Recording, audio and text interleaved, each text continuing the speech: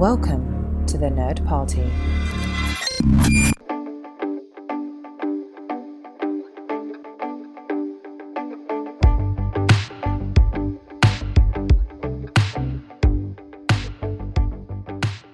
Hello, welcome back to Throwback Paperback. I'm one of your hosts, Charles Sheeland. And I'm the other host, Asia Bonilla. We're back again, and today we're starting a new series, a Charles pick, which I maybe fell in love with, at least the first book, which is Dealing with Dragons, and Patricia Reed's Enchanted Forest Chronicles. I really loved these books as a kid. My sister and I have both read each book a couple times, and I'm really excited to revisit them because they feel like a big hug of nostalgia for me. They're very fantasy, and they are, I think, on the younger side of what we read in the show, but I feel like we've had a pretty good mix of younger. Like, I don't feel like... So, whatever, basically. Asia's the newcomer, so she's going to provide a summary in a second, but I just want to intro the series a little more, though there's not actually a lot to say. These books were written by Patricia Reed in the 1990s, actually. I don't know why I thought they were newer than that, but they're from the 90s. And the last book was actually released first, but in the sequence it takes place last, and it was edited and re-released after the first three came out later. So now it works as a set and was republished, basically. The books were successful, and they were widely translated. They won some awards, like an NPR Young Adult Literature Prize, but nothing insane, like super famous, like a Pulitzer or Kiplinger Booker Award, etc. Her other books were similarly successful, but The Enchanted Forest is definitely the most popular. Reed has said that she would like to write at least one more fifth book in the series when her other contracts are done, but personally, I'm not really holding my breath since the last book was re-released in 1995, which is before we were both born, so quite a long time ago. Yeah, that is a long time ago. I mean, I guess she could come back to it, but at this point, it's been almost, 30 years coming up on. Yeah, coming up on 30 years. So yeah, I guess I'll go ahead and dive into the summary then. So we are following the Princess Cimarine, who is a rebel and doesn't like to do the conventional princess things. She eventually volunteers to become the princess of a dragon, Kazul, and she starts causing all sorts of mayhem and mischief as she does not follow any rules or conventions of behavior. She discovers a plot by the wizards to take control of the Enchanted Forest by killing the king of the dragons, and then rigging the election of the next dragon king. But Cimarine is able to foil the second half of the plan, and Kazul becomes the new king of the dragons. And that was pretty much the whole first book, and it appears that Cimarine will stay Kazul's princess for the next book. So just going into my impression of the first book, I did like it, but it was mainly because of Cimarine's character. I just think she's a nice, strong female character, and she just had a really interesting personality. I feel like it was just great to read about her, which that kind of helped me overlook some of the ridiculous fantasy stuff that I normally don't like. So overall, I say I liked it. It is young, but as like we do cover like young books, so like that wasn't really an issue, but I was honestly surprised at how much I enjoyed it. It didn't take me that long to read it. Yeah, and Cimarine is funny. Like, I think that's one thing I forget about the books until I read it, is that like, she's, like, kind of, like, a funny character. Like, she says funny things. Yeah. And she's got dry humor. Anyway, so my impression was that it really is tropey, but it's also self-aware of the tropes. Like, I feel like it's kind of, like, laughing at fantasy tropes. Like, all the discussions of, like, oh, princes, and, like, this is the quest they should follow, and how silly of them not to follow the quest. And, like, I do feel like it's self-aware, but it's kind of cutesy, so I'm like, how can you not love that? But it does, again, makes it feel young. But I always, like, I still felt it. I'm like, I would be transported into that world. Like, that's a world I want to be in. But I always feel that way with fantasy. I'm like, I want magic. Anyway, let's dive in. So, like you said, we meet Cimarine, and she's kind of, this is what I'm saying, she's the trope of a feminist princess. Like, she doesn't care about gender roles. She wants to fight. She wants to have practical skills. She's a brunette. Like, that's, like, you know, it's kind of playing up on, like, she's groundbreaking, but I'm like, that's not really groundbreaking, because even in the 90s when this was written, there was a newer age of feminism where, like, obviously people don't have to grow up to be princesses. Yeah, I think that she definitely had the trope, but I kind of appreciated it, especially because this is, like, a children's book. Like, I feel like this would be a good, just, like, example of, even if it's not groundbreaking, it's still just nice to see kind of, like, a funny, like, independent female character who's, like, kind of rejecting traditional, like, her traditional princess role. I think that's totally valid. I agree with that. So, as I said, I did like Cimarine a lot, and even though it is a trope, it's better than having a pathetic character. It's better than having a pathetic character like in Ingar with Mo. I hate Mo. Anyway, but yeah, Cimarine basically is holding up the entire plot, at least for me. And it kind of helped me ignore, like, some of the magic things that... Yeah, and in a lot of the recent books we've read, there have been female protagonists, but they've been kind of passive. Like, not that they're dislikable, but they're not necessarily enjoyable. I mean, we just came off reading the Match trilogy, and we said that Kasha really didn't have an interesting arc until, like, the first half of the third book. And you think of, like, Triss in Divergent. Like, she's a very passive character, I think. I don't know if I would say Triss is passive. I'm also thinking more so... Those books are also different because I was more interested in the story. I mean, Divergent less so as we got further into it. But I'm thinking, like, in comparison to Narnia, which, like, I really didn't like reading, was because... And we talked about this a little bit, I think, for the fantasy things, why it kind of doesn't always work for me is because I feel like I really enjoy stories when the characters are really interesting, and at least in Narnia, we didn't really follow the same characters throughout the whole series. There was, like, a couple books where characters were in multiple books, but it still didn't feel like we were watching, like, one set of characters grow from beginning to end. It was like we were kind of honing in on certain parts of, like, the story as a whole, which for me is just something I personally, like, don't enjoy as much. So with this book, even though, yes, it's fantasy, it has magic, it has dragons and wizards, we were focusing on pretty much a singular character, and we were able to, like, follow this journey of hers, so I was able to enjoy it more. I mean, the same thing for, like, when we read His Dark Materials, like, how that was about Lyra, like, and I still didn't enjoy that one as much either, but, like, it was still nice to, like, see her story develop, like, following kind of one person or, like, a group of people. Well, we are going to follow Cimarine for all 4 books, so that will also probably help you enjoy it, because it is definitely, like, Cimarine's story. Anyway, I'm glad that you're enjoying it so far, and I agree with you that, like, it is much better to have a stereotype or a trope that's a good stereotype or trope and is a good portrayal for younger readers.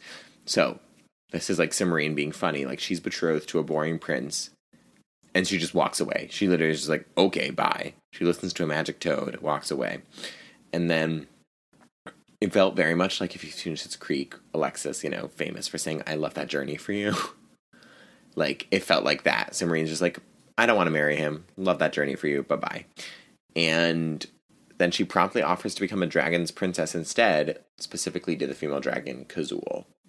And I like that being a dragon princess for her was basically like her going out and getting a job, because she has responsibility and assignments and work.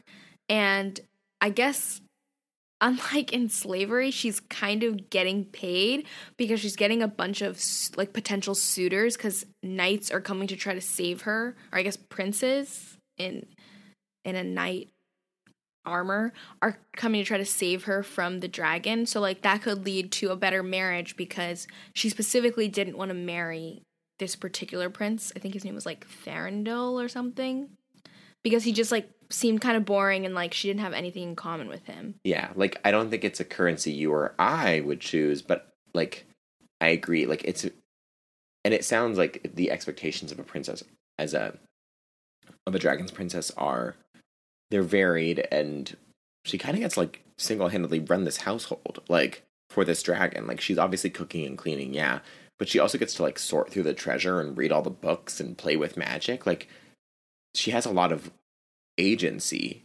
Like, she kind of just gets to go. I mean, she has a special relationship with Kazul, obviously, but she just, like, leaves the cave, goes off, goes to hang out with her friends, you know, does her, like, magic stuff. Like, it definitely feels better to me than, like, just sitting around. Constantly, like, well, yeah, I feel like you said, it gives her agency, it gives her the freedom to not only, yes, she has to quote unquote work by, you know, cooking and cleaning and managing the household, but those are also, like, really essential skills, like being able to cook and clean. Like, unless you're a princess or something where someone's doing that for you, like, those are skills that everyone should know how to do. And she even says, like, she wanted to learn how to do those things, and it also allows her to learn about other stuff. Like, she's able to practice her Latin and read books and practice magic, things that, like, she would not be allowed to do as a princess, where all she's expected is, like, basically to sit around and, like, look pretty and be bossed around and eventually get married off, so that from her parents bossing her around to her husband bossing her around.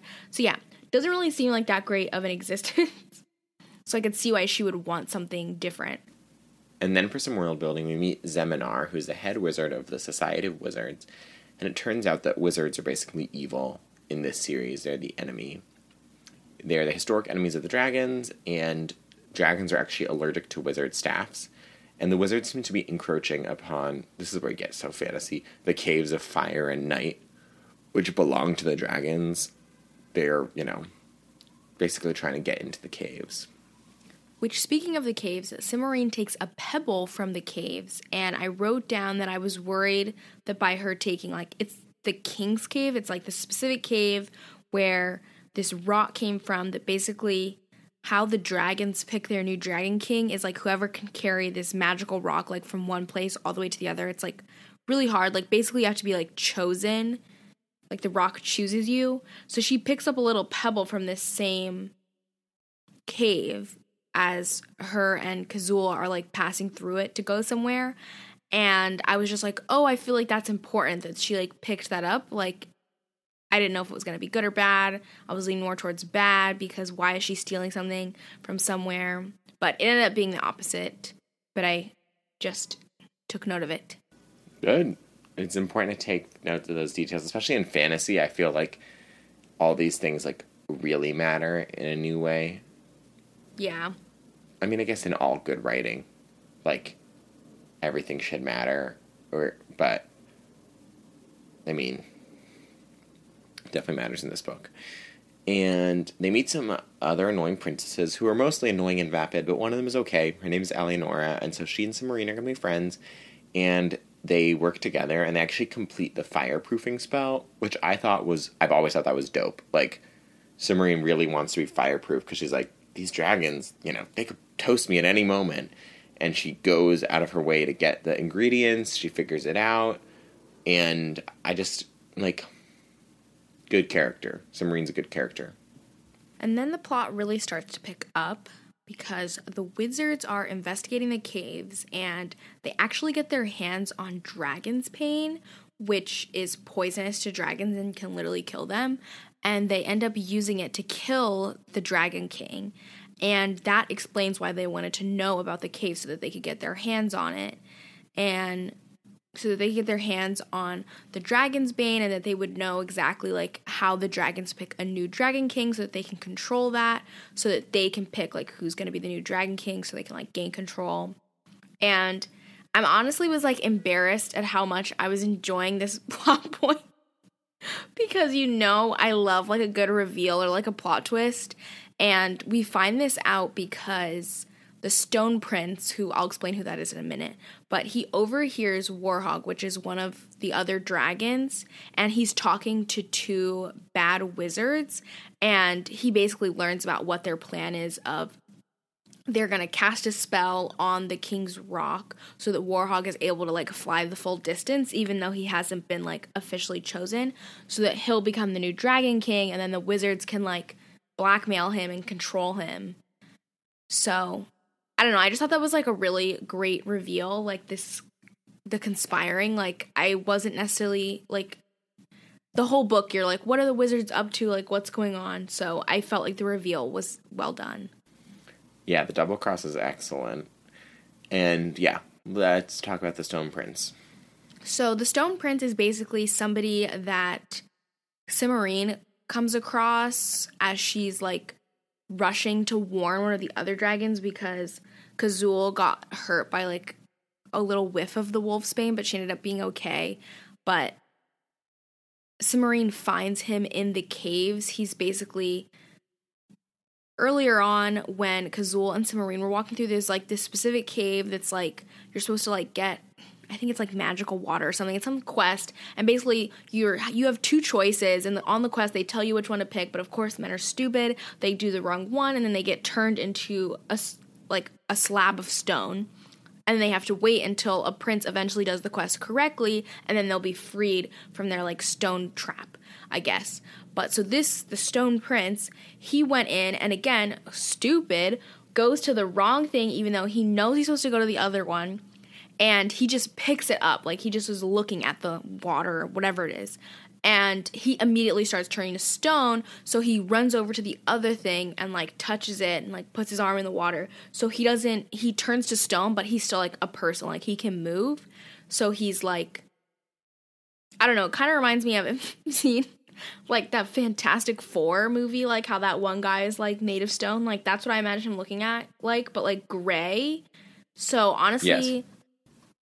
Looking rough, basically, but I always imagined him kind of looking like like the Tin Man from The Wizard of Oz, except rock. But like that color. I think and, he like, would be shape. like bulky though, like if he's made of rock. I guess. I mean, I think that both we're very close to describing the same thing. I was thinking Tin Man because of the color and the stiffness. Yes, but so he's this prince made of stone, and yeah, so Cimarine like finds him there, and she like unlocks him from like this gate. So she like puts him in the banquet hall, which is why he ends up overhearing this conversation, because when he rolls up into a ball, he just looks like a rock sitting there. So they didn't notice him. That's pretty funny. But that's basically what we get of the Stone Prince so far. And since we were talking about what comes next in the plot, we should probably mention, and I'm like, this is one of those moments, we always talk about them, where I know both of us definitely wrote a note down. Like, as I'm writing the note, I'm like, I know Asia's going to have written this, that the king of the dragons is actually always a king, as in the sex or gender of the dragon doesn't matter. Like, it could be a male or a female dragon. They'll still be the king, because king is, like, a responsibility. It's a job. And the most qualified dragon becomes the king. It's just a job.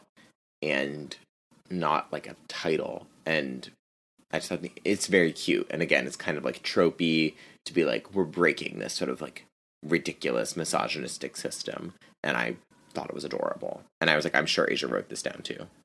And I did also write it down. I did think that was cool, and definitely something I've never seen before, I mean, in any of the other books. So I thought that was cool to have that included. And relevant because when they said that all of the dragons had to participate in the trials, I knew that Kazul was going to become the new Dragon King. And she does. So I was right. I mean, I felt like it was a little obvious. Kazul was like poisoned, and she's like, I gotta go. I have to, do my duty. Fly this rock. Anyway, luckily, this is only able to happen because Cimarine, Alienora, Morwen the witch, who's, like, their friend. We haven't talked about her, but she's there. And the Stone Prince. And they figure out that if they pour, like... I'm sorry. In the outline, it says more in the kitchen. And that's why when I was reading over the outline earlier, I was like, I don't know what that typo is, but I can't wait to see when he reads it, because Charles always has so many typos in his section, and I have no idea what he's saying, because Charles writes the outline, because I always have to fix mine, because obviously, since he wrote it, I don't always know what he's saying. If he puts more in the kitchen, I don't know what that means. Maybe he was trying to make a reference to something, but he just so easily is like, it's more in the witch, like that's what he meant. But I guess you just knew that in your brain. You just see the word and you're like, oh, I know what the right thing is. Anyway, this crew figures out that wizards, because they're dirty, they can be melted down temporarily by pouring soapy water on them. And the crew basically, like, they go to where the wizards are, they pour water on them, and this is the grossest part of the book, because it happens all the time in the next books as well. Like, they just, like, melt down into puddles of, like, soap and, like, colorful robes. And I'm like, this is so gross. Why is it gross? It's soapy water. It's literally clean. But, like I just imagine, like, a little bit of, like, it's thicker because it's, like, human. Oh, God. I think that they just, like, dissolve into nothing. Like, they become one with the soapy water. That's probably what she was envisioning when she wrote it, but to and me you're it always felt like human flesh being boiled? Like, that's disgusting. What's wrong with you? That's why I always thought it was gross. Also, it's like a callback to, isn't that like the Wizard of Oz, like when they melt the witch with water? Yes, they even make a joke about it because they're like, you'll melt our witch. You'll melt your own witch. And the Stone Prince figures out that he can make Morwen wet because he's like, no one who lives in a clean house would be melted by soapy water. And she's like, good point. Good living. And I was like, oh, she says clean living. Clean living. And, it works out. But they are able to foil the plot. Warhog is arrested. And now Cimarine is going to be the princess of the Dragon King Kazul. And that's pretty much the whole book. But I was just left with 2 questions at the end, which is, my first question was, the Stone Prince, like, is he ever going to recover from being stone? Because he says something like, oh, he's just got to wait for, like, the next prince to come. Like, as we said, when the prince comes and does the quest correctly, all of the princes who are stone will be, like, freed from their curse. So he just have to wait for that. But this was kind of actually answered at the very end because More in the kitchen. The Stone Prince and Alienora, like, decided they're going to get married. Like, even though they've known each other for, 2 days, they said, okay, we're getting married. We love each other. No, they've known each other for fully an hour. So under 24 hours, they're like, let's get married. 1 hour. 1 hour. Oh, gosh, you're right. Yeah, only 1 hour. I guess I was thinking Cimarine knew him for maybe, 6 hours. No, maybe only, 2, because she only interacted with him for, 20 minutes, and then... But she left him overnight. Remember, she forgets about him. 18 hours, technically, of knowing this man. But anyway, Eleanor and him are getting married, and Eleanor says that Morwen the witch says that she's going to work on a spell, or, she has a spell that she think will work that can turn him back into a normal person. Well, I can tell you, I don't feel like this is a spoiler. Also, these books came out in the 90s, so it doesn't really feel like spoiling. No spoilers, no comments. Moving on. My second question is that I had a question afterwards because also in this book, this children's book, they made a sex joke at the very end. They sure did. About the Stone Prince needing to not be stoned because Eleonora is like, that's not advantageous of you to be stoned. Like, how will you change your clothes? Like, that wasn't subtle at all. Okay, Eleanor, this man you just met, trying to get his stone clothes off. She says something like, and for other things, and she blushes and giggles, and I'm like, what other things? Her and Cimarine start giggling like little girls. Inappropriate. I don't know, I just thought that was really funny because it was, super obvious. That was for us. And then, but this question, I was like... For us. But for this, my main question after all this, I was like, are we going to get a name for the Stone Prince? He's only ever been referenced as a Stone Prince. And, apparently Eleonora is going to marry him for knowing him for an hour, and she doesn't even know his name. Well, again, I don't feel like this is a spoiler, but he does have a name, and we will get it eventually. I sure hope so. Can you imagine your marriage license just says, Eleonora, Princess of the Duchy on Nile, or whatever it's called, married to the Stone Prince. And the Stone Prince. The Stone Prince, the one and only. Sorry, y'all. We have been trying so... There has to be, there's something going on. There's, ambulances. Yeah. Fire trucks. For context, police, if this is your first time tuning in, Asia and I live in New York City, and we record from our apartment, and we do as much as we can to keep the audio as nice as possible for you, and we try to stop talking when there are sirens or noises or whatever, and however long this episode ends up being, know that we probably recorded for at least twice as long because we had to keep pausing. And if there's weird jump cuts, that's why. And if there is a lot of background noise in this episode, it has nothing to do with Asia's editing. It has to do with the fact that there was we literally got up to check out the window to see if there was a fire. There's a disaster going on, clearly. What? Nearby. I said there must be a disaster going on nearby. We're on the way. We do live at the intersection of two major streets, so it is understandable, but it's not normally this bad. So I just felt like we needed to say that because, we're going to salvage as much of this audio as we can, but there's only so much we can do. Anyway, we'll hope there are more sex jokes in the next book. Do you have anything else that... I hope there are not. Did you say you hope? I hope there are not. This is a children's book. But it's like for us now. Anyway. Like, I want the entertainment. I guess. Well. Anyway, anything else you have before we finish up? All I was thinking, like, at the end when I finished the book was, overall, like I said, I thought it was a cute book with a decent plot. Mainly Cimarine was the driving factor to enjoy it. But personally, I was like, I think the only way I will continue to enjoy this series if there's romance in it. If there's, like, some sort of romance, like, Cimarine actually finds, like, a prince who, like, challenges her and, like, accepts her as who she is and, like, lets her keep her dragon. Like, she gets to keep her relationship with the dragons. Like, I don't know. To me, that would be, like, I mean, this is a kid's story, so that's some high expectations for that. But that is how, if I could pick how the books were going to go, that is what I would want. So that is not necessarily a prediction, but I'm saying if that's what's going to happen, I will most likely enjoy the story. If that's not, I don't know what's going to happen. Charles is making a face because he's terrible, so he's spoiling the whole story. So apparently that's what's going to happen. So I guess I have that to look forward to. Charles isn't spoiling anything. I was also going to say, did Cimarine and Eleanor give you, like, Anna and Elsa vibes at all? Not really, because I'm not a Disney adult, but if... I am not a Disney adult, but I do... That is a lie. ...love Disney, but I'm not, like, crazy. Okay, I've never been to Disney once. Asia goes, like, 15 times a year.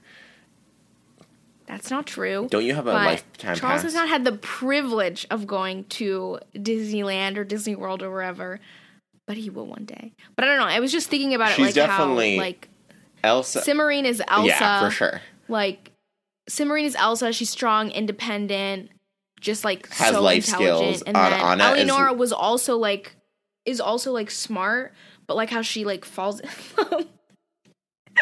You know, it's crazy. We finish each other's sandwiches. That's what I was going to say. You know, Oh, and who's the Disney adult now? I mean, you can't deny that the Frozen soundtracks, especially Frozen 2, is a bop. So anyway, but I was just like, at the end, I was like, this is giving me, like, Frozen, this is when like, our podcast becomes vibes, kind of. Show Yourself ASMR. Stop. Show yourself. Show yourself. Was that good ASMR? I don't know. Anyway, I'm obviously not going to tell you what happens in the next book, but we'll keep reading then. Well, I was just going to say, too, it reminds me of, because His Dark Materials, I also really enjoyed that because of the, like, romance at the end. Like, it was so, I mean, except for the heartbreak ending. The absolute awful ending, the heartbreaking ending. It was an incredible ending. Like, what ending. was that? It was just heartbreaking. It was horrible. I almost forgot about that because the romance, I, like, really enjoyed it, but how it ended, if you haven't listened to those episodes, I'm so sorry. It was a horrible ending. It was so sad. Also, HBO just released a trailer, and the final season is coming out in December, and I am so ready for the tears. Oh, yeah, we still have to watch that. We have so many... We still haven't even finished the final Maze Runner movie. The Maze Runner. Did we watch the first two We watched movies? the first two. Oh, yeah, because the second movie was, like, second movie for The Maze Runner was like nothing like the book. I feel like they changed so much. Well, also the problem with, listen to our Maze Runner episodes, but the problem is that like with the book, we literally didn't know what was going on because you're like, how much of this is being controlled by Wicked? Like, by the second book, you're like, every sentence we read, we were like, is this a lie? Is this part of the test? Is this part of the simulation? Like, it was too big, like, it was too meta to, like, you couldn't trust anything you read, which made it very confusing. And I feel like in the movie, it was, like, much more clear. And it was fine, but it was, like, it was very different because we were stumbling through the Scorched Trials as readers. We were like, what's going on? No idea. So confused. And the movie, they're like, here's Wicked. Here's the hot teenager. Blah, blah, blah. All I know is we have to finish watching the Maze Runner movies so that we can watch Divergent because I really need a good laugh. Like, I really need to watch the second two movies and just laugh. Like, it's going to be so awful. But, I need that in my life. Well, then let's wrap up this episode so we can start reading, and then once we've gotten ahead of our reading, we can watch movies. That's never going to happen. Okay. Good point. Not when we're reading a book a week. Too much. These are short. But I'm assuming the next 3 books are going to be a little bit longer. You've seen the books. They're all put in the same box set. Yeah, well, the font's probably smaller then. I'm just making up excuses. Anyway, next week we'll be reading Searching for Dragons. So if you read along, you can go ahead and finish that book for next week.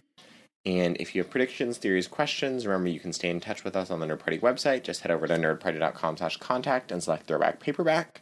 You can send us an email there and get in touch with the network at large on Twitter at Join Nerd Party or Instagram at The Nerd Party or Facebook.com/The Nerd Party. And to find me, I'm at Seashells on Instagram. And again, we apologize for the crappy audio this week. And I'm at Asia Bonilla on TikTok and at asia.bonilla on Instagram. If you enjoyed this, make sure that you rate and review the podcast and share it with your friends. And of course, check out the other podcasts on the Nerd Party Network. But as always, make sure you're subscribed so you don't miss us next week. Yes, hit the subscribe button. Have a good one. We will see you next week.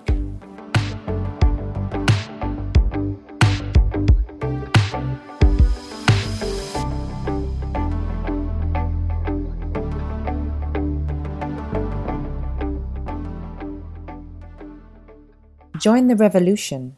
Join the Nerd Party.